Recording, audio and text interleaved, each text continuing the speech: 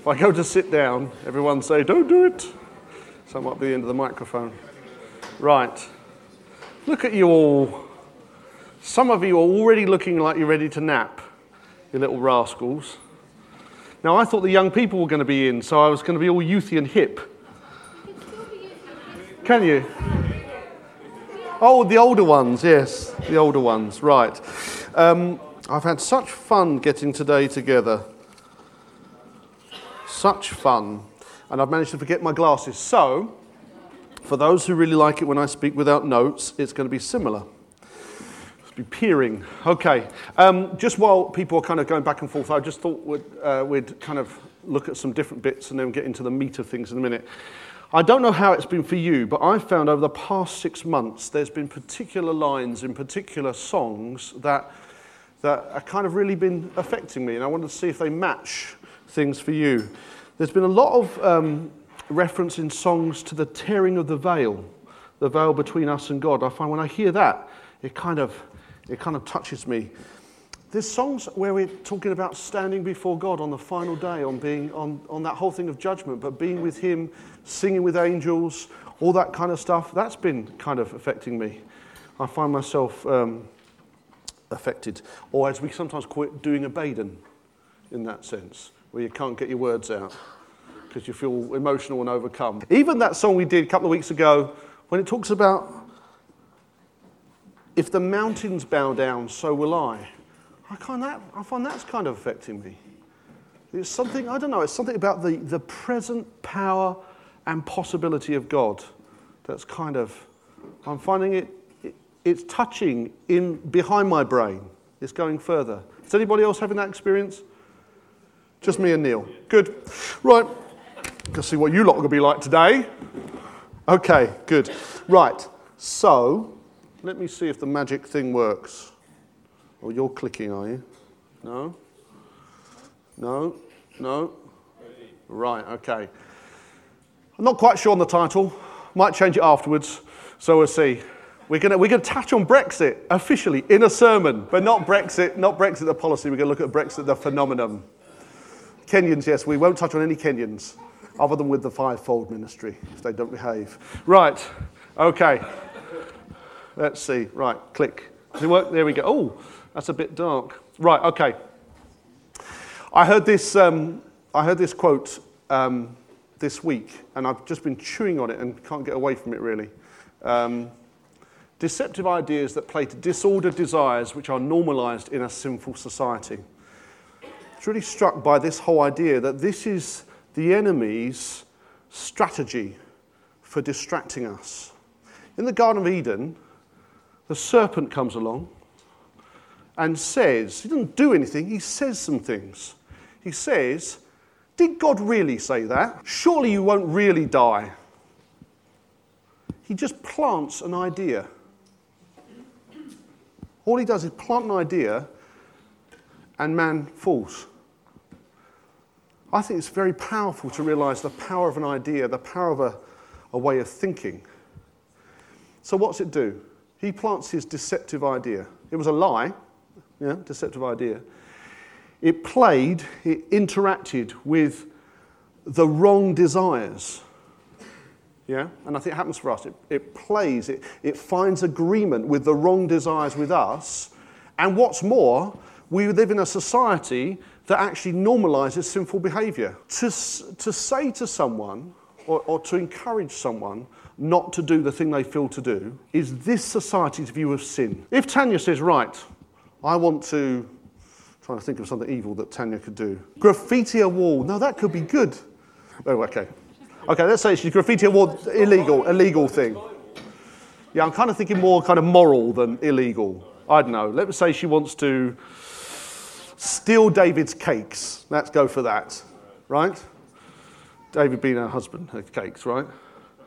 And she wants to take that cake. I want to have that cake for myself. I don't want to let my family have it. I'm going to take that cake, right? To even suggest to her that she should deny herself is, in this world's thinking, wrong. So you get those phrases, you do you. Yeah, you look after you. Put yourself at the centre. You've got to look after yourself first. Charity starts at home, right? We are in such a stage that to even suggest to deny yourself is crazy.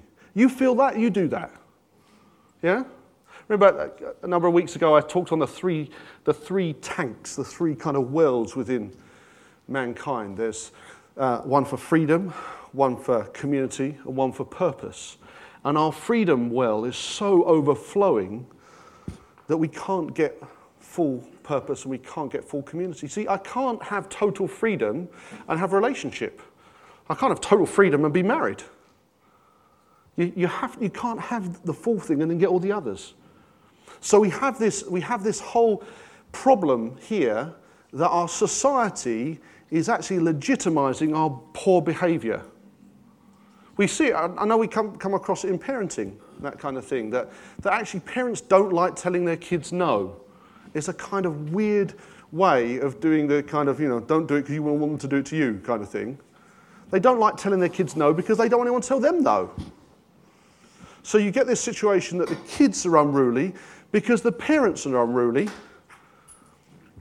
I've got a friend of mine who worked for us for about at Faith Action about 6 months. He's gone to work somewhere else. And I said to him, so are you managing people? He said, well, I'm managing teams. I said, right, what does that mean? He said, well, I get these teams of different experts and we have to get the thing done. And I said, all right, do they have to do what you say? He says, well, I kind of have to, the technicians don't really want to do what the salespeople want, and you have to kind of wheedle it all together.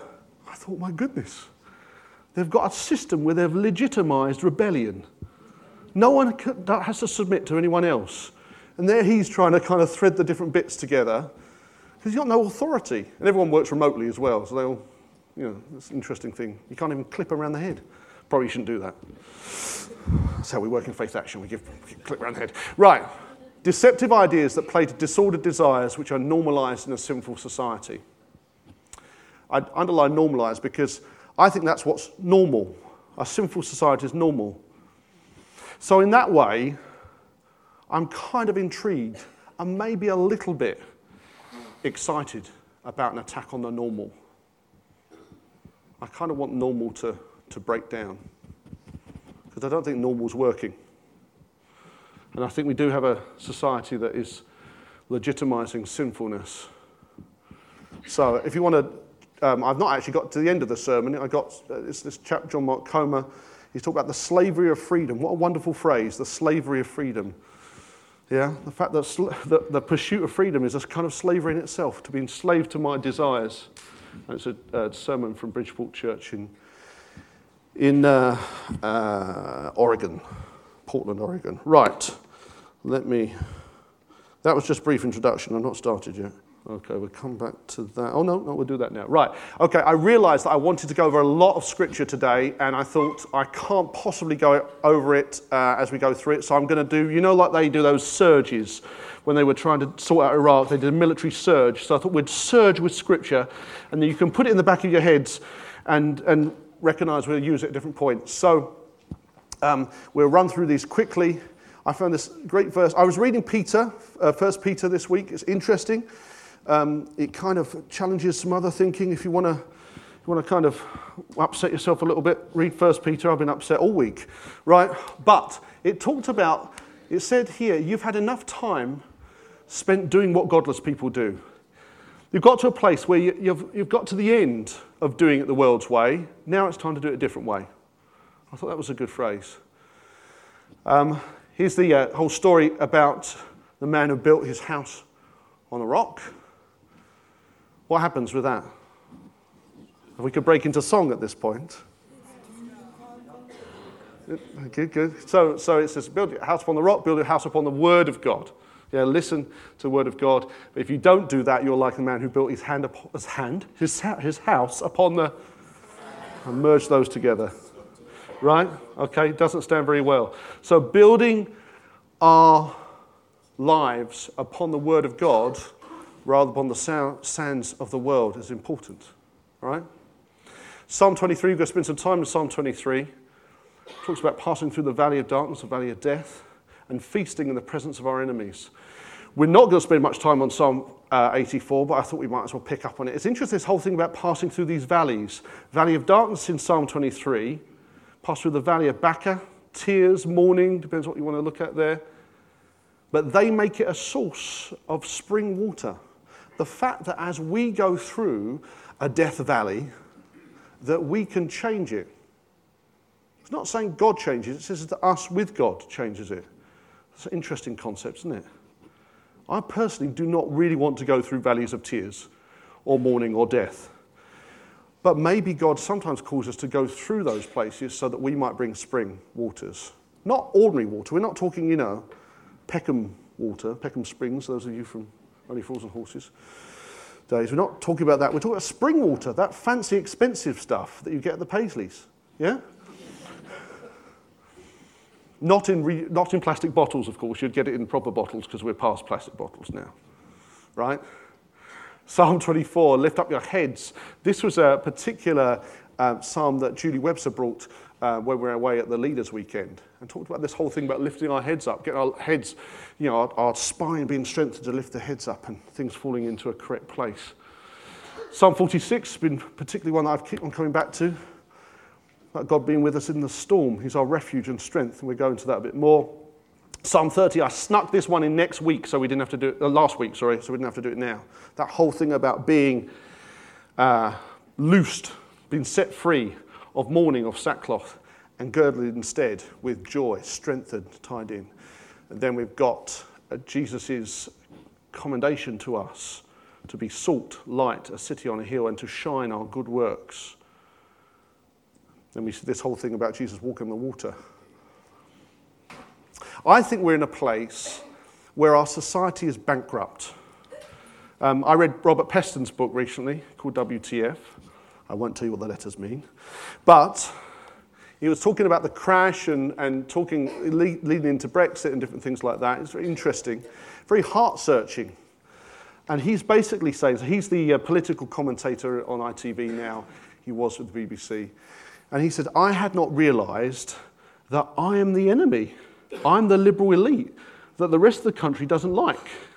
I'm the one who's got it all together. But I went to a comprehensive and I grew up in North London. I mean, that's rough. Might be the Spurs fan or Arsenal fan. Not a Hammers fan. There you go. So he says, I didn't realise that it wasn't working out for everyone else. The country's not working. It's that people don't feel they've got stuff. They feel at the end of themselves. And so as I was talking to my friend, I was saying, do you think that there's a searching starting to happen? Because actually, to become an MP, there's only 650 of them. It's a bit of an elite. It's not easy. You're at the top of your game. You've got it all in that sense. And yet she was so willing to turn to Jesus because she wasn't getting that which her heart was longing for. And I think that's partly what we see there. I think the waves of this world are exhausted, and I think more and more people are finding that. So in that sense, I think that normality is broken. It doesn't really matter, for the sake of today, which way you voted in the referendum. I know there's all different kind of things of people, political people, spiritual people saying there's this, that, and the other. It really doesn't matter. If you see the referendum, which was a shock, I sat down with two friends, both the next morning. They were sitting there. One had voted one way, one had voted the other way, both for the same reason. That's a fairly confused thing. They both wanted the same thing, so they voted different ways, right? I felt, you might think they're a bit daft. I went out and bought the newspapers, which were printed before the result came through, so my newspapers are all wrong as well. So it was an interesting time. It was a shock because we didn't expect. The British people don't generally do radical things. We're relatively conservative with a small c, right? But in France, the two parties that always get to the runoff in the presidential election weren't even there.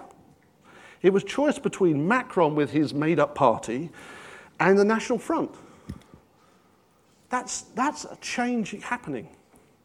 If you get obscure, some of the stuff going on in Czechoslovakia doesn't exist, but some of the stuff going on in the Czech Republic, they've kind of made it up as they go along as well. We have President Trump.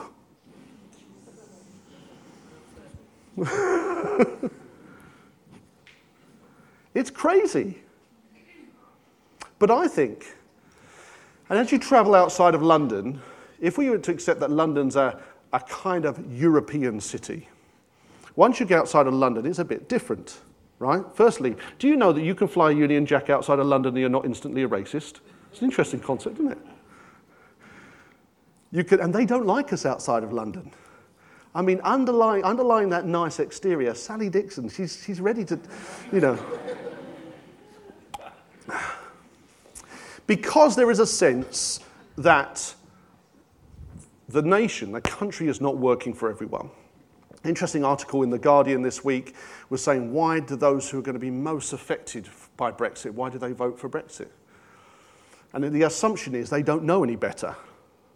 And the article was quite interesting. It says actually people do vote for things against their immediate well-being. So there is some reason why people would take a risk and do things against their better judgment, against their immediate well-being. So what I'm saying is I think we are in an interesting place where things are on the shift. And if you see it as Brexit, Trump, like nobody can get rid of Corbyn, he keeps bouncing back, all those kind of things come together. There's this kind of shaking. And people are saying, and I believe and I'm praying, God, is this the moment that you'll bring an awakening, a revival of some sort? Will people say that actually this world system, the pursuit of money, the pursuit of justice through politics, it's not going to work. Actually, we need Jesus. Your kingdom come on earth as it is in heaven. Yeah? That's where I'm at. And I'm interested to see what happens. I'm kind of not even interested in people's starting points, but I'm interested to see when they get to the point and say. So when we started the Faith Covenant with Faith Action, and I met with this atheist counsellor in Birmingham who was really pushing through this interaction between faith and local authority. I said, John, you're not a person of faith. Why are you doing this? He says, well, we need to mobilise everyone. We have to make 350 million pounds worth of cuts. We need everybody mobilised. We need to see faith. He says, plus, Daniel, there's stuff we're doing in Birmingham we shouldn't be doing. We are running the bins. We're running libraries still. We shouldn't be doing some of these things. The state has gone too far. And I said, that's interesting. Just for discussion's sake, how about social services? Do you think social services should be run by the state? Now, I was being provocative, and I'm not saying I've come down one way or the other on that. But I said the difference is, when I meet with you lot here, I can pick on a difficult person in the congregation, and I can say, guys, sorry, you don't have to love him. You don't have to like him. You just have to love him. You can't say that to a social worker. You can't say, love this difficult family. They're not. They're lovely. Aren't they? Jake's lovely. Lovely, Jake says. Because there is something, if we think that the solution is in the world, where, of course, the world can do some stuff, yeah?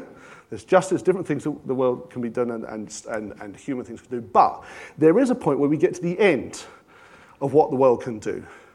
And particularly when the world starts running against the godly ways of being, where it legitimizes sinful ways of being, then we are in problems in that sense. Right, so normality is broken. When there's a big change, in anything society, there's a storm. It's like there's a storm coming. And we can fear a storm, and that's understandable to fear a storm, and it looks fairly scary.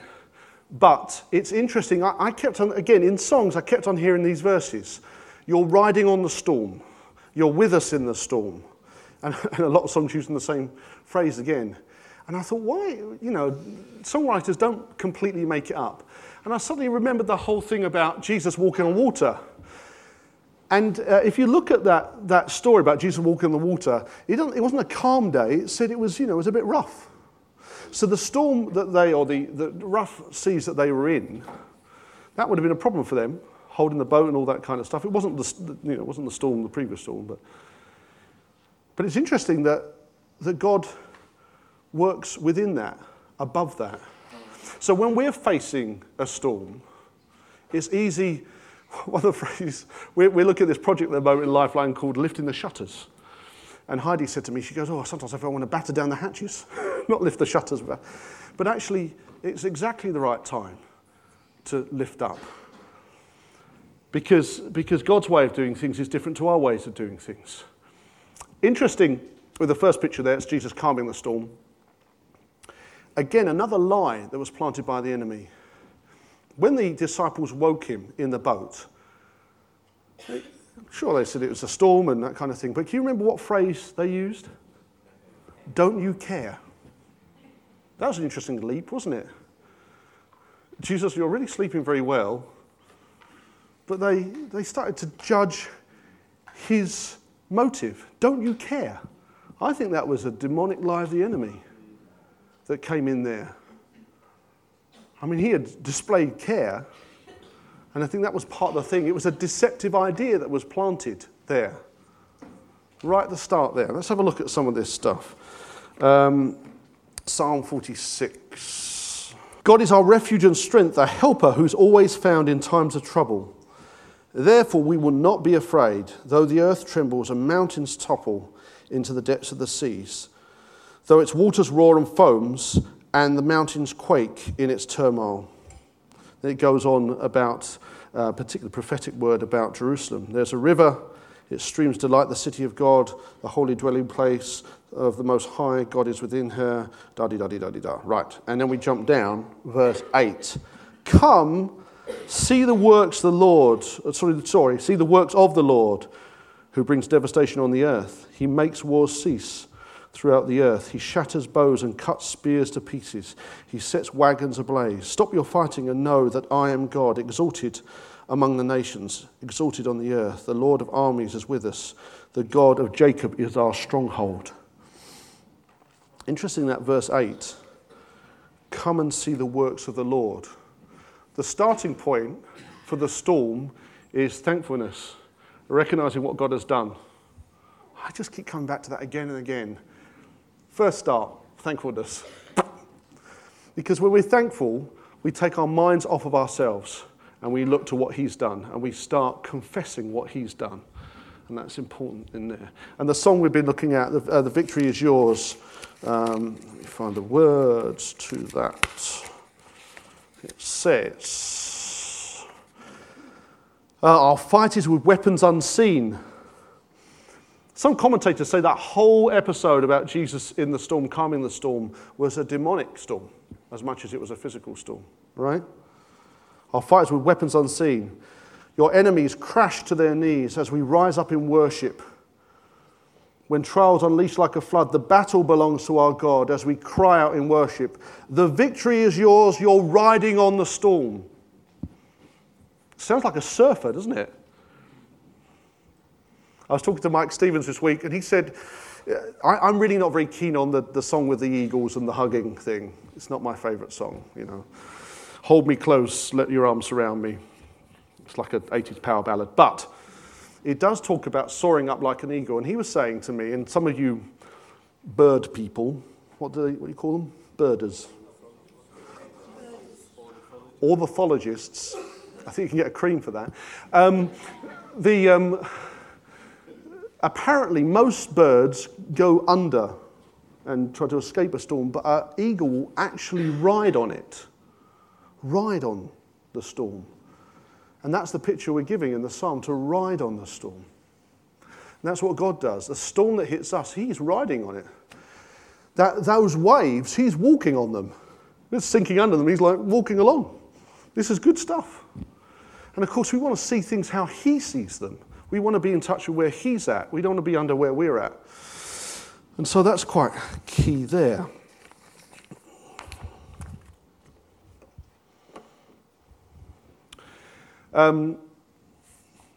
Old hymn, God moves in mysterious ways. Here's another great picture. The clouds you so much dread are big with mercy.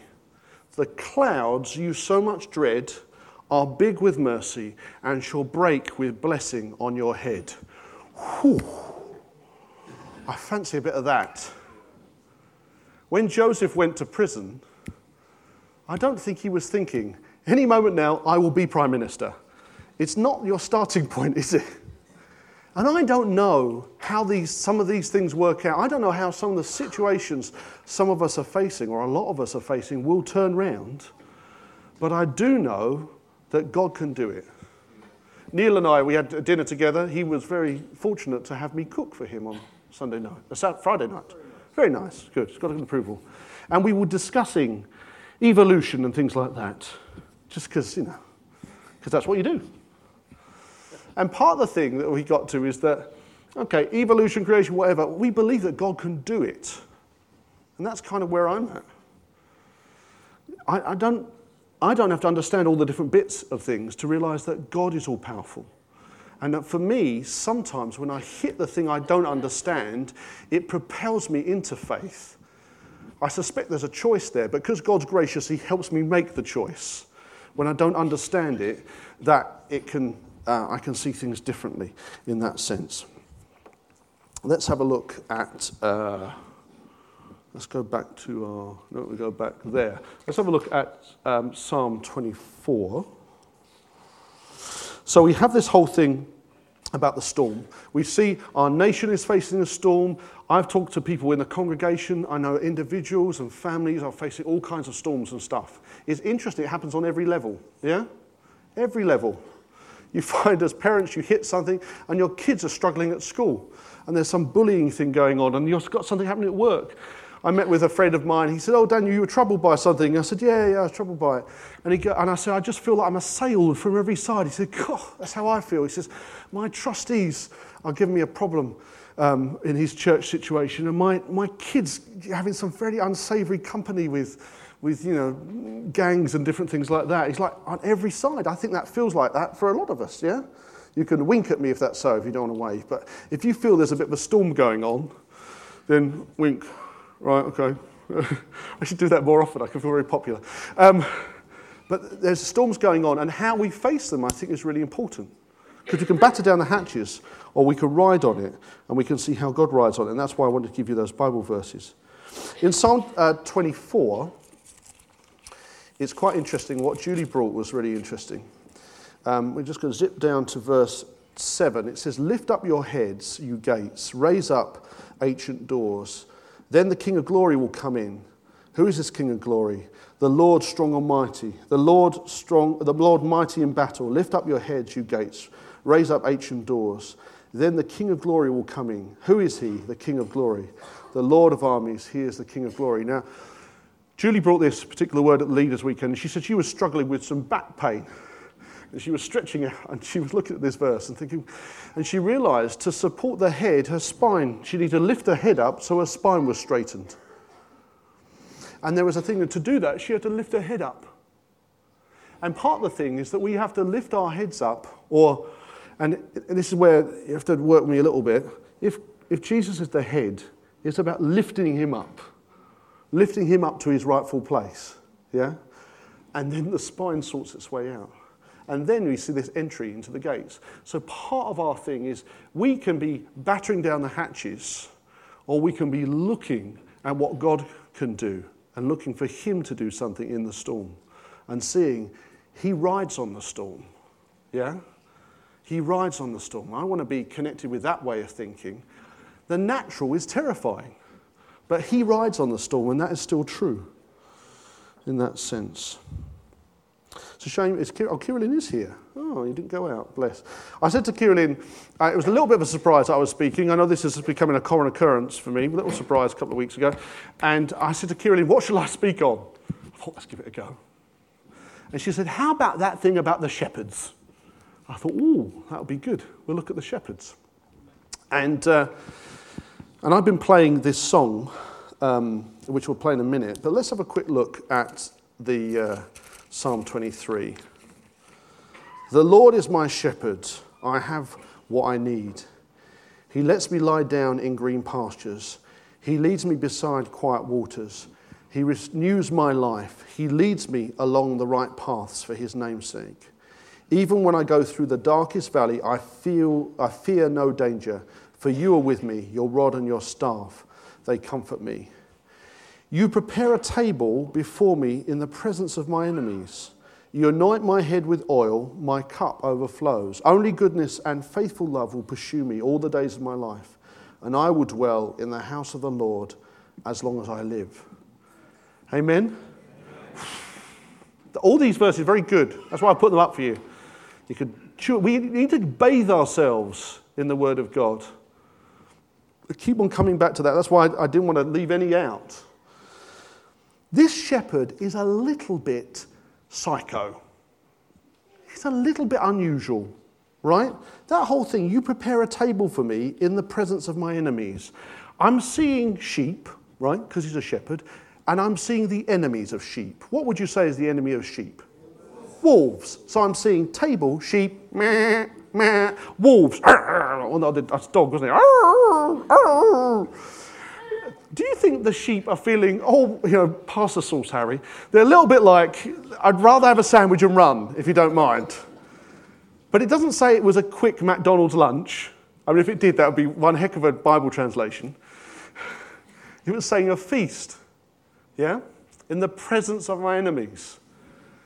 I would rather have a feast, to be honest with you, I would rather have a feast in the presence of my friends. Has anybody here recently set up a party and said, I'll tell you what, I will have a party and I want my enemies to come? If you put your hand up now, some people could be very offended. I was at that party. Right. But a feast in the presence of my enemies. But what it doesn't say is, and I sat there shaking and I was worried. It says, you anoint my hot head with oil and my cup overflows. There is something about being able to feast in the presence of enemies and not having fear. That's very powerful. I want that. Anyone fancy a bit of that? I would still rather have a feast in the presence of my friends, but if God's going to do something in it, that can be quite something.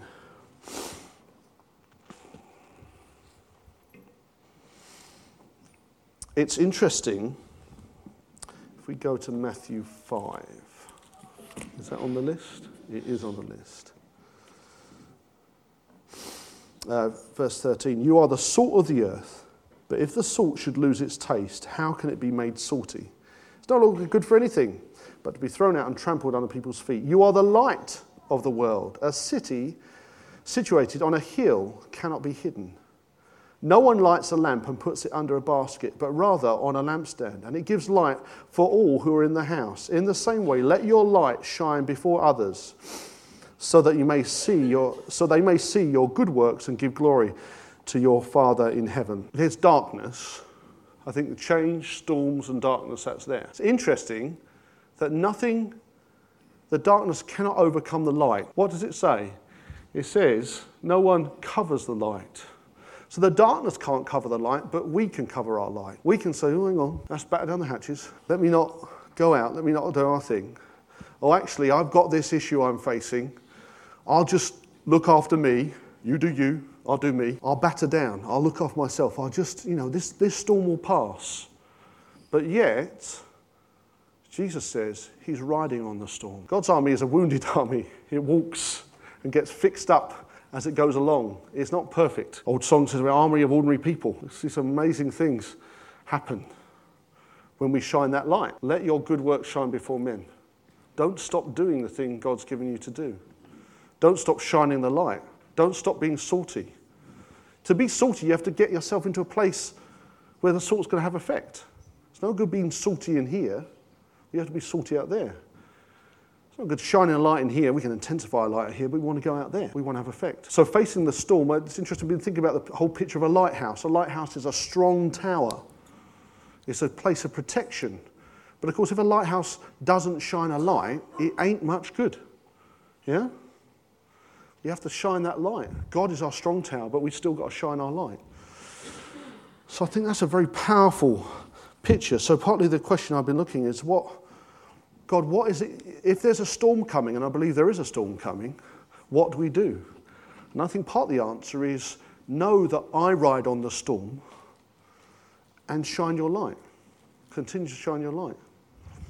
And we may feel, well, I don't feel very, I'm not the brightest light there is. I'm always interested in that whole thing where it says, don't try to if you've got a plank in your eye, don't go and try and remove the speck for someone else's. That bit makes sense. If you've got a big old plank in your eye, don't go fiddling with someone else's eye. The next bit freaks the what's it out of me. It says, first remove the plank so that you might remove the speck. Personally, if you're a planker, I think that disqualifies you from any speck removal. You need to do a time of penance. But that's not what the Bible says, not what Jesus said. He said, first remove the plank so you can then remove the speck. My plank was bigger than that speck. And so that whole thing of, well, I'm not perfect, don't rub, does it? Get rid of your plank, get rid of some specks. Shine the light. There's a call and response type thing here, which we see in some choirs, certainly in African choir settings. What strikes me is this, as he is pronouncing testimony and they are singing it back. I think, boy, wouldn't that be great if we could do that? If we could come up and pronounce testimony and the whole congregation sings it back. Because what does it say when we give testimony? We say, do it again, Lord. So as he sings that out, they're saying, do it again. Different point. What do I feel our response is? Two things. I was really driving for three, but I couldn't quite get it. Lift up, light up. Lift up his head, lift up our eyes. Put him in his place, put me in mine.